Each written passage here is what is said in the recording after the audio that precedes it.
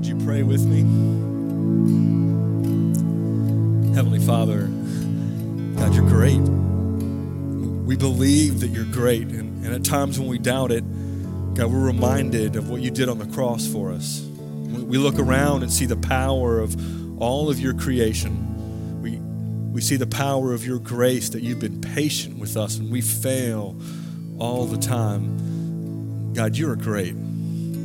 God, I pray as we continue to look at the Word, I'm praying you would work in our hearts, that we'd be in awe of who you are. God, I'm asking that you would work in our hearts, that we'd be stirred, that we would hear exactly what you would say to us through your Word. And God, I ask you would help me to teach. I also pray you'd help my back not to freak out. And I pray it all in Jesus' name. Amen. All right, you may be seated. I'm down here on the floor today, and I'm going to be sitting on this stool. So thanks for being patient with me. If you hear a weird noise coming to the microphone, it's because everything in my back froze up. So just laugh, and we'll all feel better about it, okay? Does that sound fair? Okay, we're not going to answer questions, and that's okay. Listen, we're starting a new series today. We're going to be Matthew chapter 6, so you can turn your Bibles there as we're jumping into this. But this new series, I'm excited about, and I'm nervous about, and I struggle with. I think it's something that we all need. I know it's something that I need. I think it's something that we need as a church. And let me tell you the heart of what's going on in the background for me as I wrestle with this.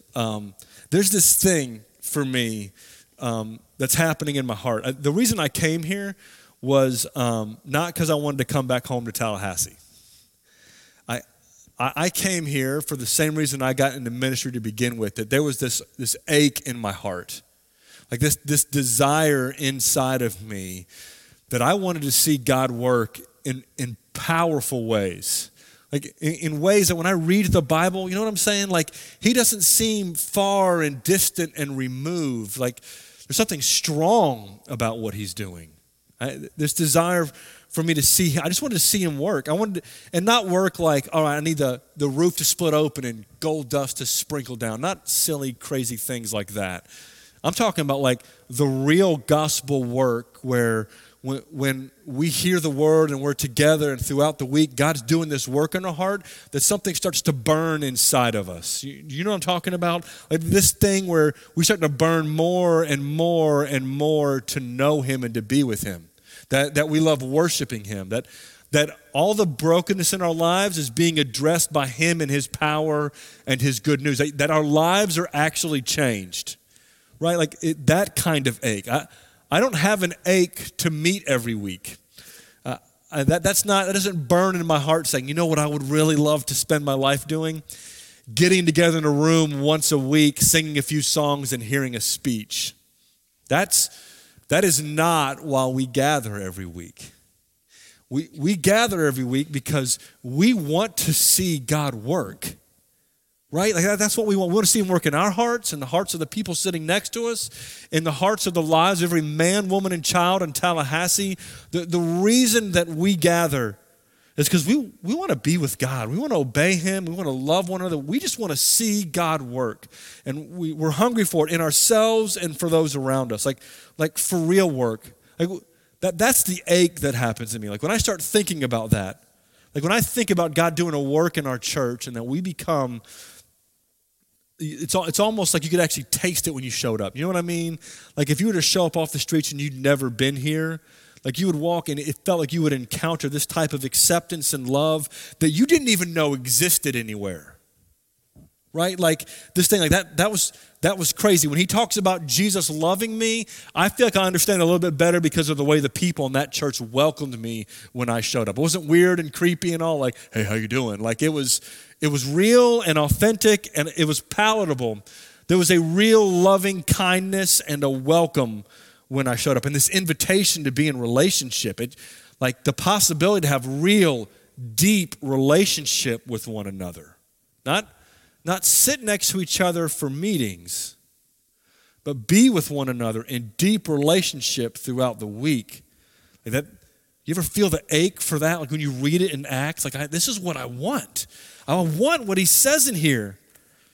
To hear people singing and their hearts are just passionately on fire for Jesus, not because we've been whipped into an emotional frenzy, but because there's something actually happening in our hearts that when we see these truths about God, we can't help but sing and sing loudly and passionately. I'm talking about the type of thing where what ends up happening is God's working in our lives in a way that your unsaved friends, your unsaved neighbors, your unsaved coworkers, your unsaved family members, like they start showing up here and God uses you to actually, picture this. I want you to picture your unsaved friends hearing the gospel from you. You're at coffee with them, or they're at your house for dinner, or you're at lunch, you're at the t-ball game while your kids are playing, and you're talking in the bleachers, and all of a sudden they get to hear the gospel from you and they get saved. Wouldn't it be awesome to see that happening? Wouldn't it be awesome if that was the normal experience for followers of Jesus in a church? That it's normal for us to have an unsafe friend and share the gospel with him and actually see God work in a way that's phenomenal or even more than that. Not just unsaved people getting saved, but I want you to picture like the most brokenness imaginable in this city. I'm like the most broken, the neediest spiritually. Imagine the family, their marriage is on the rocks. There's affairs happening left and right. Like it is complete and utter dysfunction. And God breaking in and doing a work that family is saved and changed. Imagine families that are racked with addiction, like major addiction. Like I'm talking about, you're like, I don't even know how to deal with that. And they show up, and I'm not saying it's easy, but I'm saying there's something that's happening in the church that God's empowering us to actually reach people with the gospel, and people wrapped up in addiction are radically changed and saved. Whatever brokenness you can imagine, that's who the gospel's for. When I think about the church, when I think about wanting to see God literally shake us to our core and work, I ask this question, how do we get that? If you were in my position, just imagine with me for a moment that you got hired as the senior pastor at North Florida Baptist Church, and you wanted to see God do an explosive work in the city and in this church. What would you do? Just think about that. Half tempted to have you raise your hand, but I'm afraid of what you'll say. I can guess what we would say. If you've seen the slide up on the screen, you probably already know what the answer to that question is, right? Is prayer even up there? Please don't make me turn. It'll hurt. All right, good. Thank you. Pray, right? Would anyone disagree that however it is he works, I'm not saying there's not practical things that we do like kids ministry and student ministry and worship and groups. I'm not saying that. I'm saying however he works, what we know is if it's going to be the real work of God, there probably should be something about prayer wrapped up in that, right? Right? Would anyone say that's the dumbest? No, I'm not even going to have you raise your hand.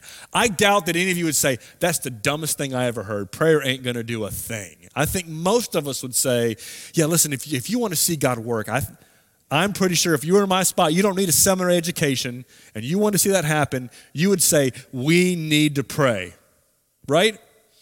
I think that if you wanted to see God work in your work, all the pressure you feel at work every single day, right? Do you feel pressure at work every day figuring out how do I live this life in a way that represents Jesus? There's the constant pressure from your boss, pressure from your coworkers to do everything else but express Jesus, and you've got to figure out how to be a light in that area.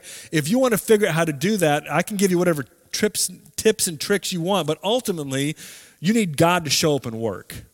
And I think prayer is going to be part of that conversation.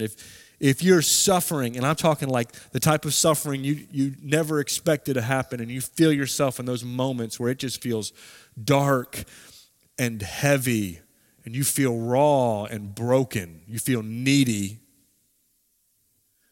Listen, prayer becomes one of those things where you have no other option but to cry out and groan and say, I don't know what I need. I just need you to do something because this is awful. Listen, we talk about prayer. Man, church, if there's one thing we should be figuring out, it's this, right? And to be honest, I think some of us might, would anyone feel skeptical about that? Would you be willing to honestly be honest and say, I feel a little skeptical about, so we're just going to have a prayer meeting and everything starts changing in Tallahassee. I'll be honest, I have some of that skepticism. You want me to tell you why? Because I've been to one too many church prayer meetings. Now, we talk about prayer, we read these books about prayer, we hear these stories about prayer, but then when we actually go to do it, something's off. Something feels weak, fake, make-believe. Here's why I can confidently say that. It's my guess. I think all of us believe prayer is powerful. But I think if I said, let's do a prayer meeting Tuesday night at 7 p.m., there's 3 of us that are here. Right? Can we be honest about that? We say it's powerful. We say it's essential. We say we need it. I'm not trying to beat you down for that. I'm trying to say, the reason we don't show up on a Tuesday at 6 or at 7 or whatever time we would do it that wouldn't be convenient, if all we did on Sunday morning is to say, you know what we're going to do? We're only going to pray for the next 6 weeks. If you think attendance is low now, wait till you see what it would do then. Because there would be this thing where we say, man, I know it's supposed to be powerful, but I don't ever see that. I don't think I've ever experienced that or tasted that. It feels like the exact opposite of that, where we would say a prayer is supposed to be important, but in reality, a prayer meeting is a waste of my time. Would y'all think that? Or am I the only one that thinks that darkly? Okay, y'all are like, man, that dude's on some crazy pain medicine because he's saying, I never thought I would hear a pastor say that a prayer meeting could feel like a waste of time. Here's what I'm saying. For as powerful as prayer is supposed to be, it sure seems really weak in the church. Why? I don't know all the answers for that. I'm not doing this sermon series to answer all of those questions. I'm doing this sermon series because Jesus taught his disciples to pray, and I think that there's something missing. And I don't know how to get all the pieces together to see God work in a powerful way, but I do know this, that when we look at him teaching about prayer, it can't hurt for us to spend 8 to 10 weeks figuring out what he says and just see, here's the goal. Would he actually do a work in our personal, private lives that prayer would start to change in us this summer? Like, could we see that?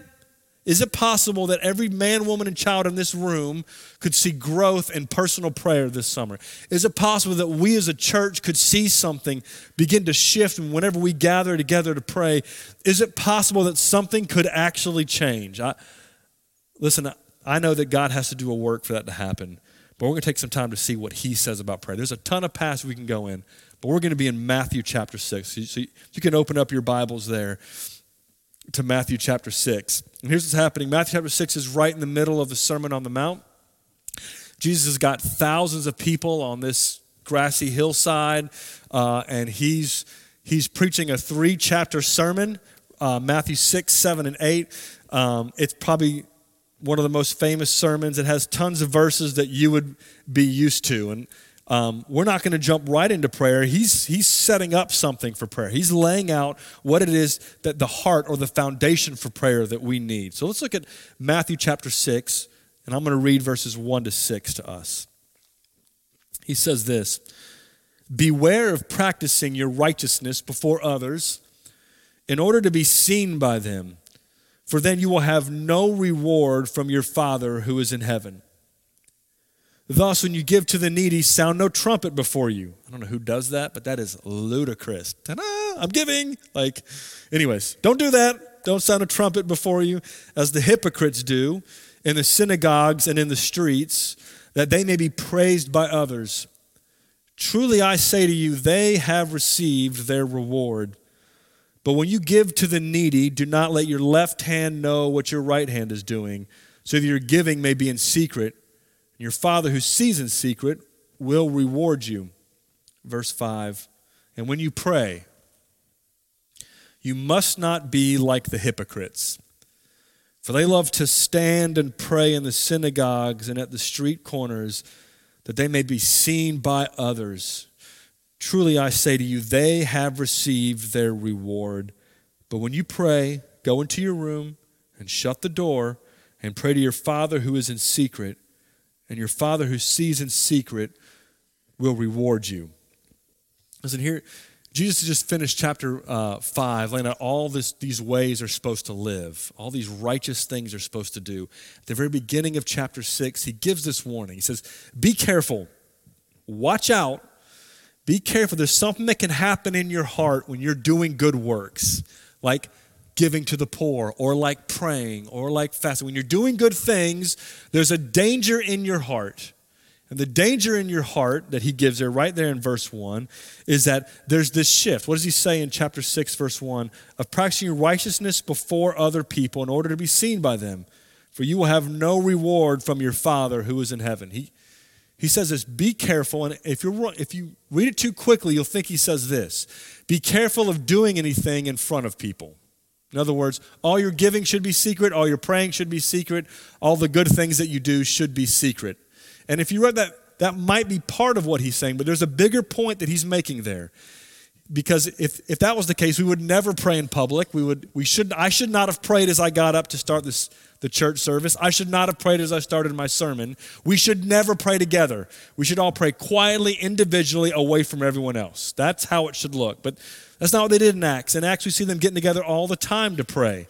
It's not a command to not pray together or out loud in front of people. It's a deeper command than that. His warning is not that you would pray in public. His warning is that you would pray in order to be seen by other people. In other words, it's not a warning about praying in public. It's a warning about wanting to be seen by other people. That the motivation of the heart of these hypocrites was not, hey, I want to pray or do something good. The motivation was, I want you to see me do something good. I want you to see me give. I want you to hear me pray. And what's the reward for me? The reward for me is that you would think something good about me. The warning is that your heart all of a sudden, as you're doing these good things, it's really easy to shift into this pattern, if you're not careful, that what you want, the thing you're seeking, the treasure of your heart, is prestige from other people. And you're like, man, who would pray and do that? The answer, pastors would pray and do that. Right? Like, have you ever been praying in a group and felt the nervousness as you're going around the circle and y'all are praying out loud? And all of a sudden there's that thing, someone prays something out loud and they take the line that you were going to say. Can't say that again. You don't want to be last, especially if there's like 5 or 6 people, because, bro, they're going to pray for everything and you got nothing left. You're like, well, I agree with them. Amen. Right? That nervousness of, okay, I need to think through what I'm saying here because I don't want them to think a certain way about me. Yeah, y'all felt that, right? Listen, we felt, you know how I know you felt that? Because I felt that. It's awful. It's awful. It's an awful way to live. It's totally backwards from Jesus' plan in prayer. That what ends up happening is we're trying to do the right thing and pray, and the sinfulness of our heart creeps in and makes it about what you think about me instead of about us talking to God. And if you've been in church a while, you got a couple doozies in the pocket. Like you got a couple, like, I got this phrase, bam, like, ooh, that was a good prayer. I'm going to say that in the Rolodex of prayers for the next time I'm in a group praying. If you've been to Christian school or Christian college or seminary, man, we work really hard at making sure you got a couple doozies in the chamber for prayer. And there's something totally backwards about that somehow we accidentally can let the sinfulness of our heart run wild when it comes to praying out loud. And the more you've been in church, and the more roles of leadership you have, the more difficult it becomes. Y'all see how that can happen, right? Like when you're new at church and you pray out loud, if the stranger next to you thinks you're an idiot, whatever, right? But dude, if you've been at a church for like 15, 20, 30, 50 years, and now you've got roles like Sunday school teacher, deacon, chief usher, whatever it is, right? Like all of a sudden your pride your influence, your reputation becomes a big deal. Probably bigger than it should be.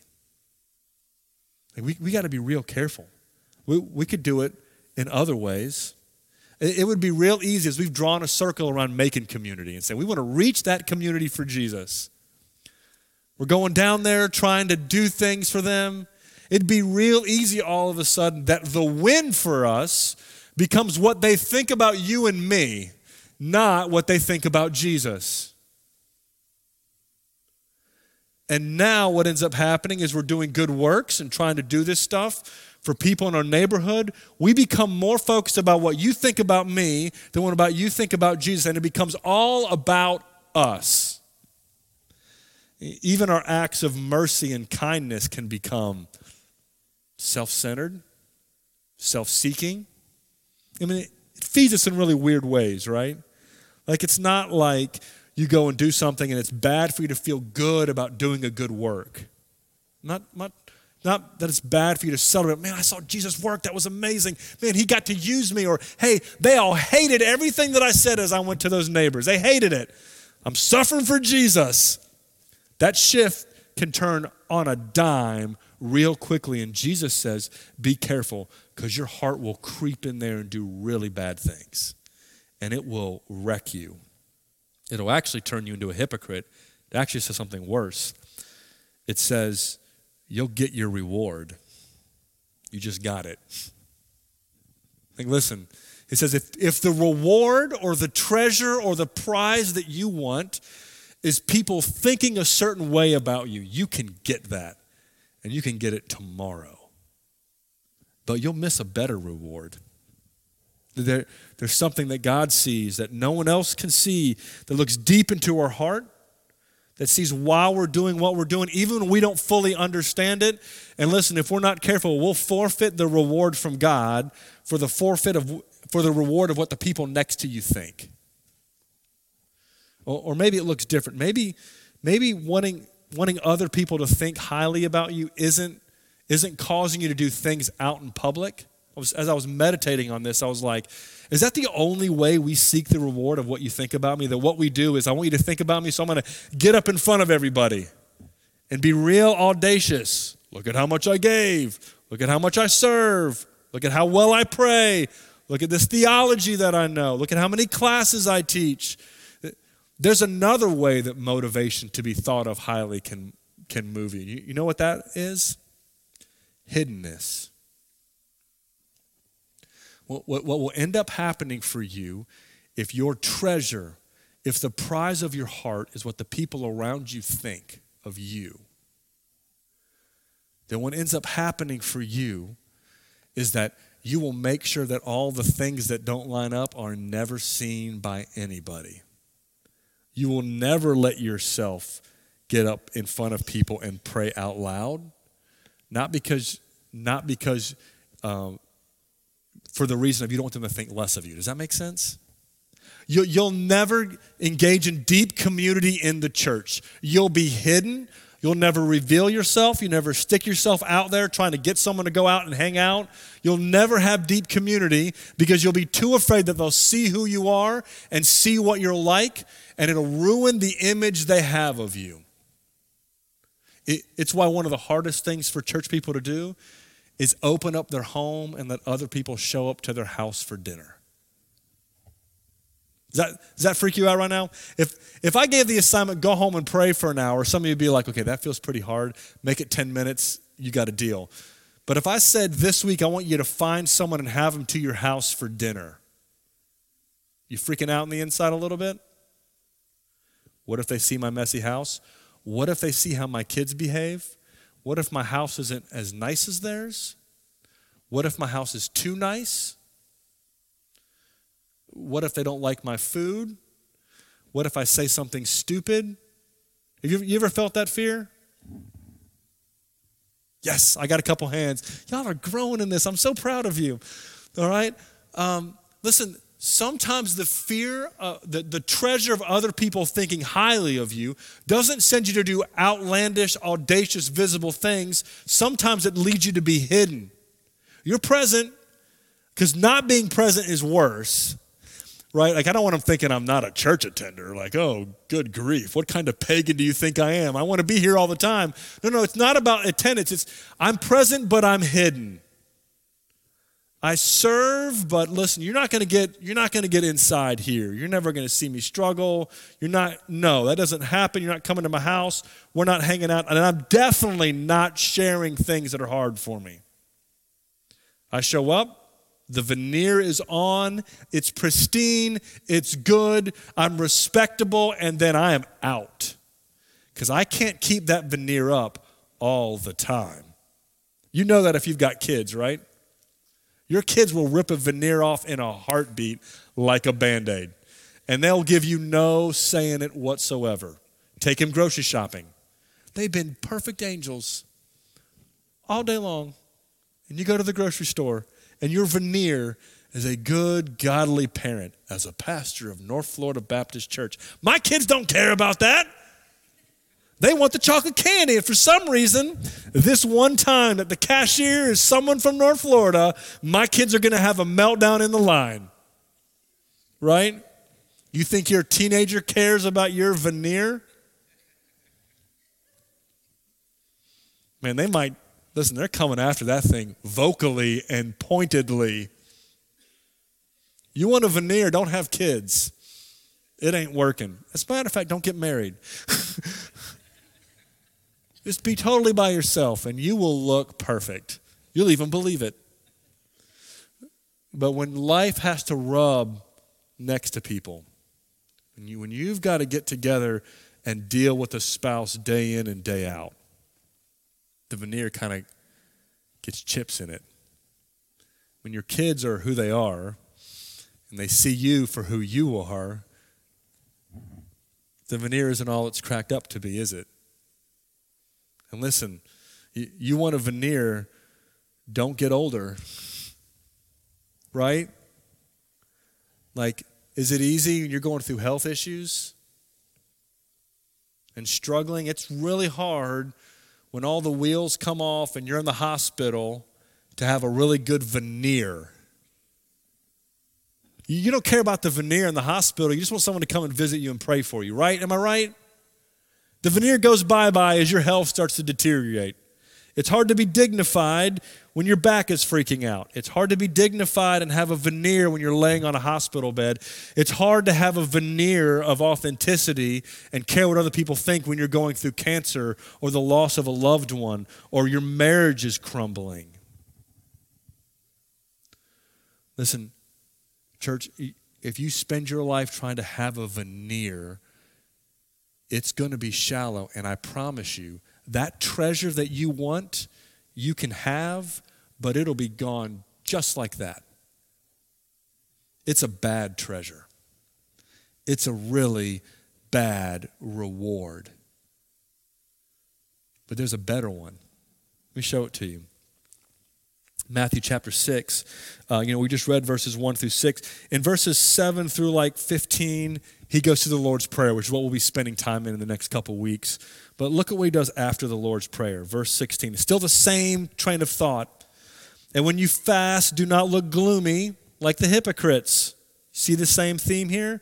They disfigure their faces that their fasting may be seen by others. Like they fast and they're all like, oh man, it's so hard not to eat. It's hard. Why am I so hungry? It's because I love you, God. Can't go to lunch with you because fasting is hard. You look weak, Fias. What's kind of going on? You seem I'm fasting. Makes me feel, it's been days since I had really good barbecue. Fasting. It says they do it to be seen by others. Truly I say to you, they have their reward. But when you fast, anoint your head and wash your face, that your fasting may not be seen by others, by your Father who is in secret, and your Father who sees in secret will reward you. Listen, he's been saying it in verses 1 through 6. He said, listen, if you're going to do good deeds and give to the poor, don't do it to be seen. If you're going to pray, don't do it to be seen. Then he talks about how to pray. He says, if you're going to fast, don't do it to be seen. But what do I do it for? Look at verse 19. I think this is important because it's connected to this. Do not lay up for yourselves treasures on earth where moth and rust destroy and where thieves break in and steal. Listen, I know we think sometimes, listen, don't make your treasure your clothes and your house. Also, don't make your treasure what other people think of you. That's the point. Don't make the treasure, the thing that your heart longs for, don't make it something temporal and quick and easy. Listen, do this, verse 20. This is the treasure. But lay up for yourselves treasure in heaven, things that can't be taken away, where neither moth nor rust destroys, where thieves do not break in and steal. Verse 21.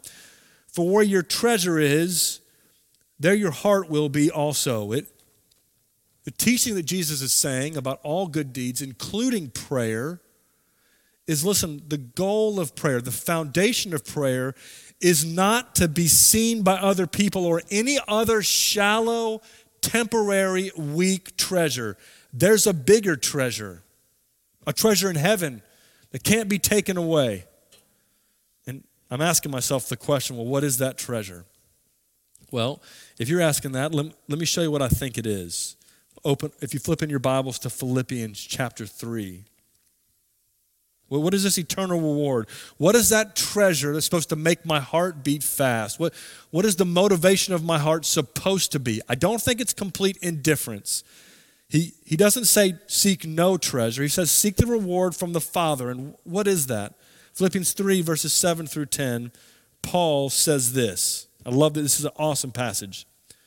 But whatever gain I had, whatever treasure I had, whatever prestige I had, whatever opinion, like whatever treasure I had, whatever gain I had, I counted as loss for the sake of Christ. Indeed, I count everything as loss because of the surpassing worth, because of the amazing treasure of knowing Christ Jesus my Lord. For his sake, I've counted, I just lost my place. That's really awkward. For his sake, I've suffered the loss of all things and count them as rubbish, in order that I may gain Christ and be found in him. Listen, you see what he says the treasure is? For Paul, all these shallow, cheap treasures were temporary. They were gone. But the ones that lasted, and the one that lasted was knowing Jesus, being with Jesus, experiencing Jesus. For Paul, the treasure always and forever that could never be taken away was knowing and enjoying the person and work of Jesus Christ. Like, yeah, that might sound too much. Here's what I mean by that. It means when we pray, we're not just praying for shallow, temporary things. We're praying because we want Jesus. You see what I'm saying there? Do you see what his treasure is? His treasure is not what the people next to him think. His treasure is getting to experience and know and walk with Jesus. And that can't be taken away. And it's way better than what the people next to you think. It's really easy to get distracted from that, isn't it? Like, it all sounds theoretical. Like, how do I treasure Jesus in my day-to-day life? Like, that's great coming from a pastor. But listen, I'm going to work tomorrow. Like, how do I treasure Jesus there? Because there's a grind, right, in life. There's a grind in the neighborhood that all this type of like theoretical talk doesn't help me. How do I actually treasure him when I walk into those doors? Well, listen, I think it's going to take some prayer. That I walk in and before I go into work, I'm saying, Jesus, I'm going to be focused on spreadsheets and meetings or whatever I've got today.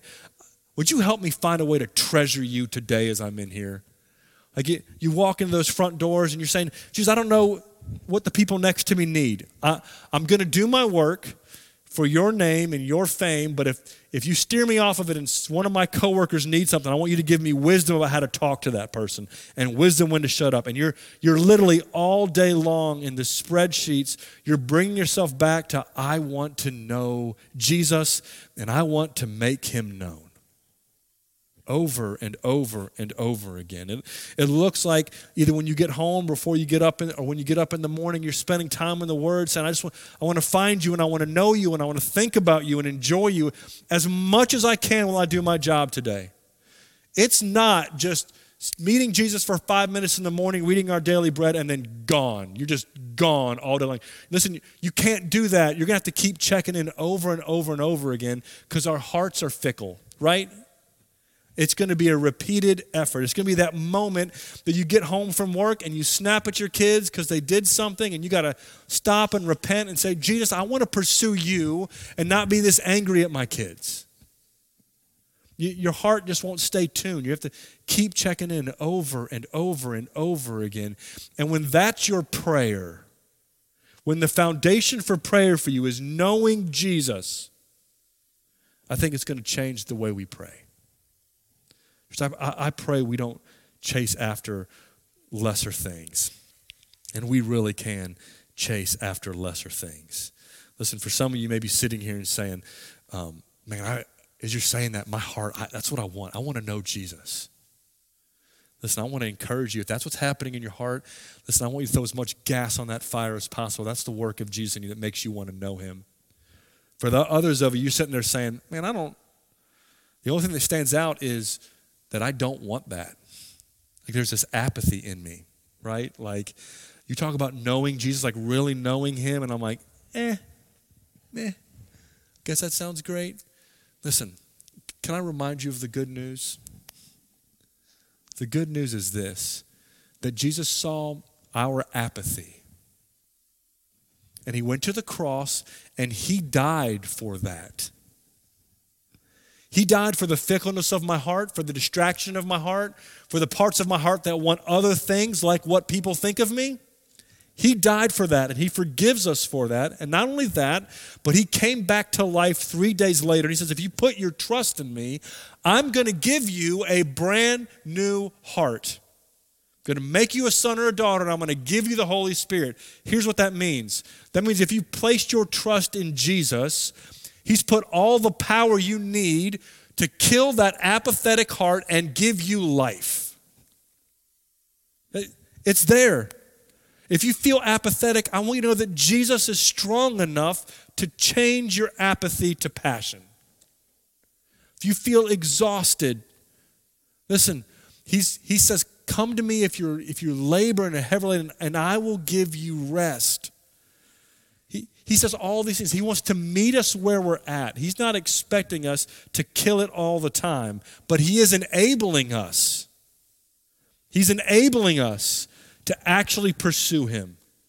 Listen, on your own, you cannot do this. But if God can bring Jesus back from the dead, if he can forgive us of our sin, then listen, he can give you a heart that beats fast for him. If your heart's not beating fast, I'm going to tell you, would you just run to him and pray and ask?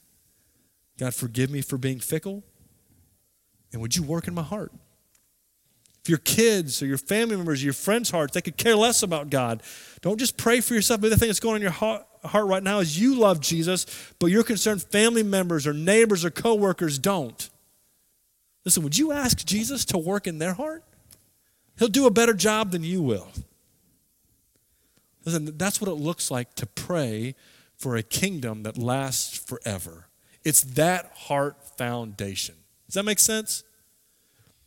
Church, would you bow your head and close your eyes? I'm going to walk us through a moment of response.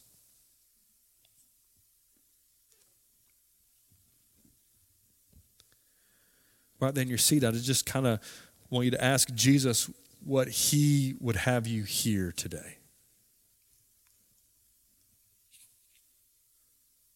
Did he convict any of you of the sin of really pursuing a different treasure? Maybe you're pursuing what other people think of you. Maybe you're just pursuing stuff.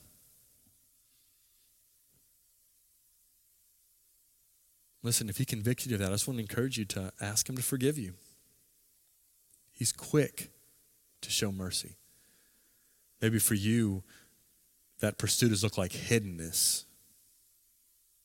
Listen, would you ask him to forgive you of being hidden because you don't want people to know what you're like and just run headlong into knowing Jesus and let the church be the church with you? Ask him to help.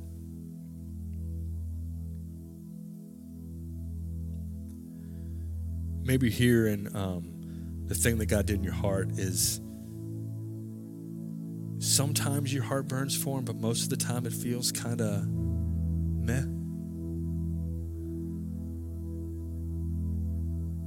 would you ask him to fan that little spark into a flame? Like a flame that really burns for him. We're not talking about more attendance. We're not talking about more service. We're talking about more love, more pursuit of Jesus being your treasure.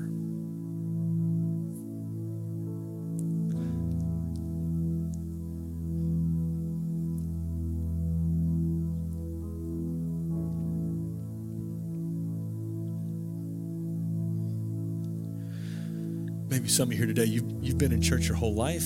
You've heard about this merciful God. You may have even prayed a prayer at one point. But when we talk about like actually knowing and loving Jesus, the thing that is clear to you today is, man, no, I haven't had a real gospel encounter with Jesus. I just want to share the good news with you. The good news is that Jesus died on the cross and paid the price for all of our sin. He came back to life 3 days later. That's what the Bible says. And he says this, listen, if you will repent of your sin and place your trust in me and ask me to save you, then I will. I'll forgive you and I'll clean you and I'll adopt you and I'll give you a new heart. I'll make you my own. He says he will do all the work. You don't have to do any of it. Our job is we just believe. His job is he does all the saving. He doesn't want you to do works. You don't earn this. It's a gift. Listen, if that's the thing that God is convicting you of this morning, so I just want to encourage you right there in your seat, ask him to save you and place your trust in him.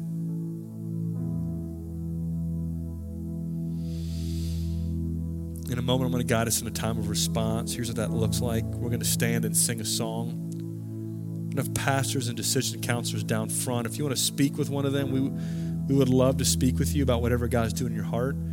If you just want to pray here at the steps or at the altar, you're more than welcome to do that.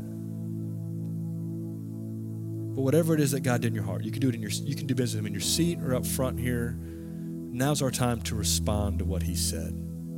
Let me pray for us. Heavenly Father, God, I pray that our eyes would be fixed on you. I pray as we sing this song of praise to you, God, I ask that you would help us to really worship you. And if you're working in hearts, God, I pray that all of us will be able to do whatever business we need to do, but give us tender hearts towards you. And I pray that all in Jesus' name. Amen.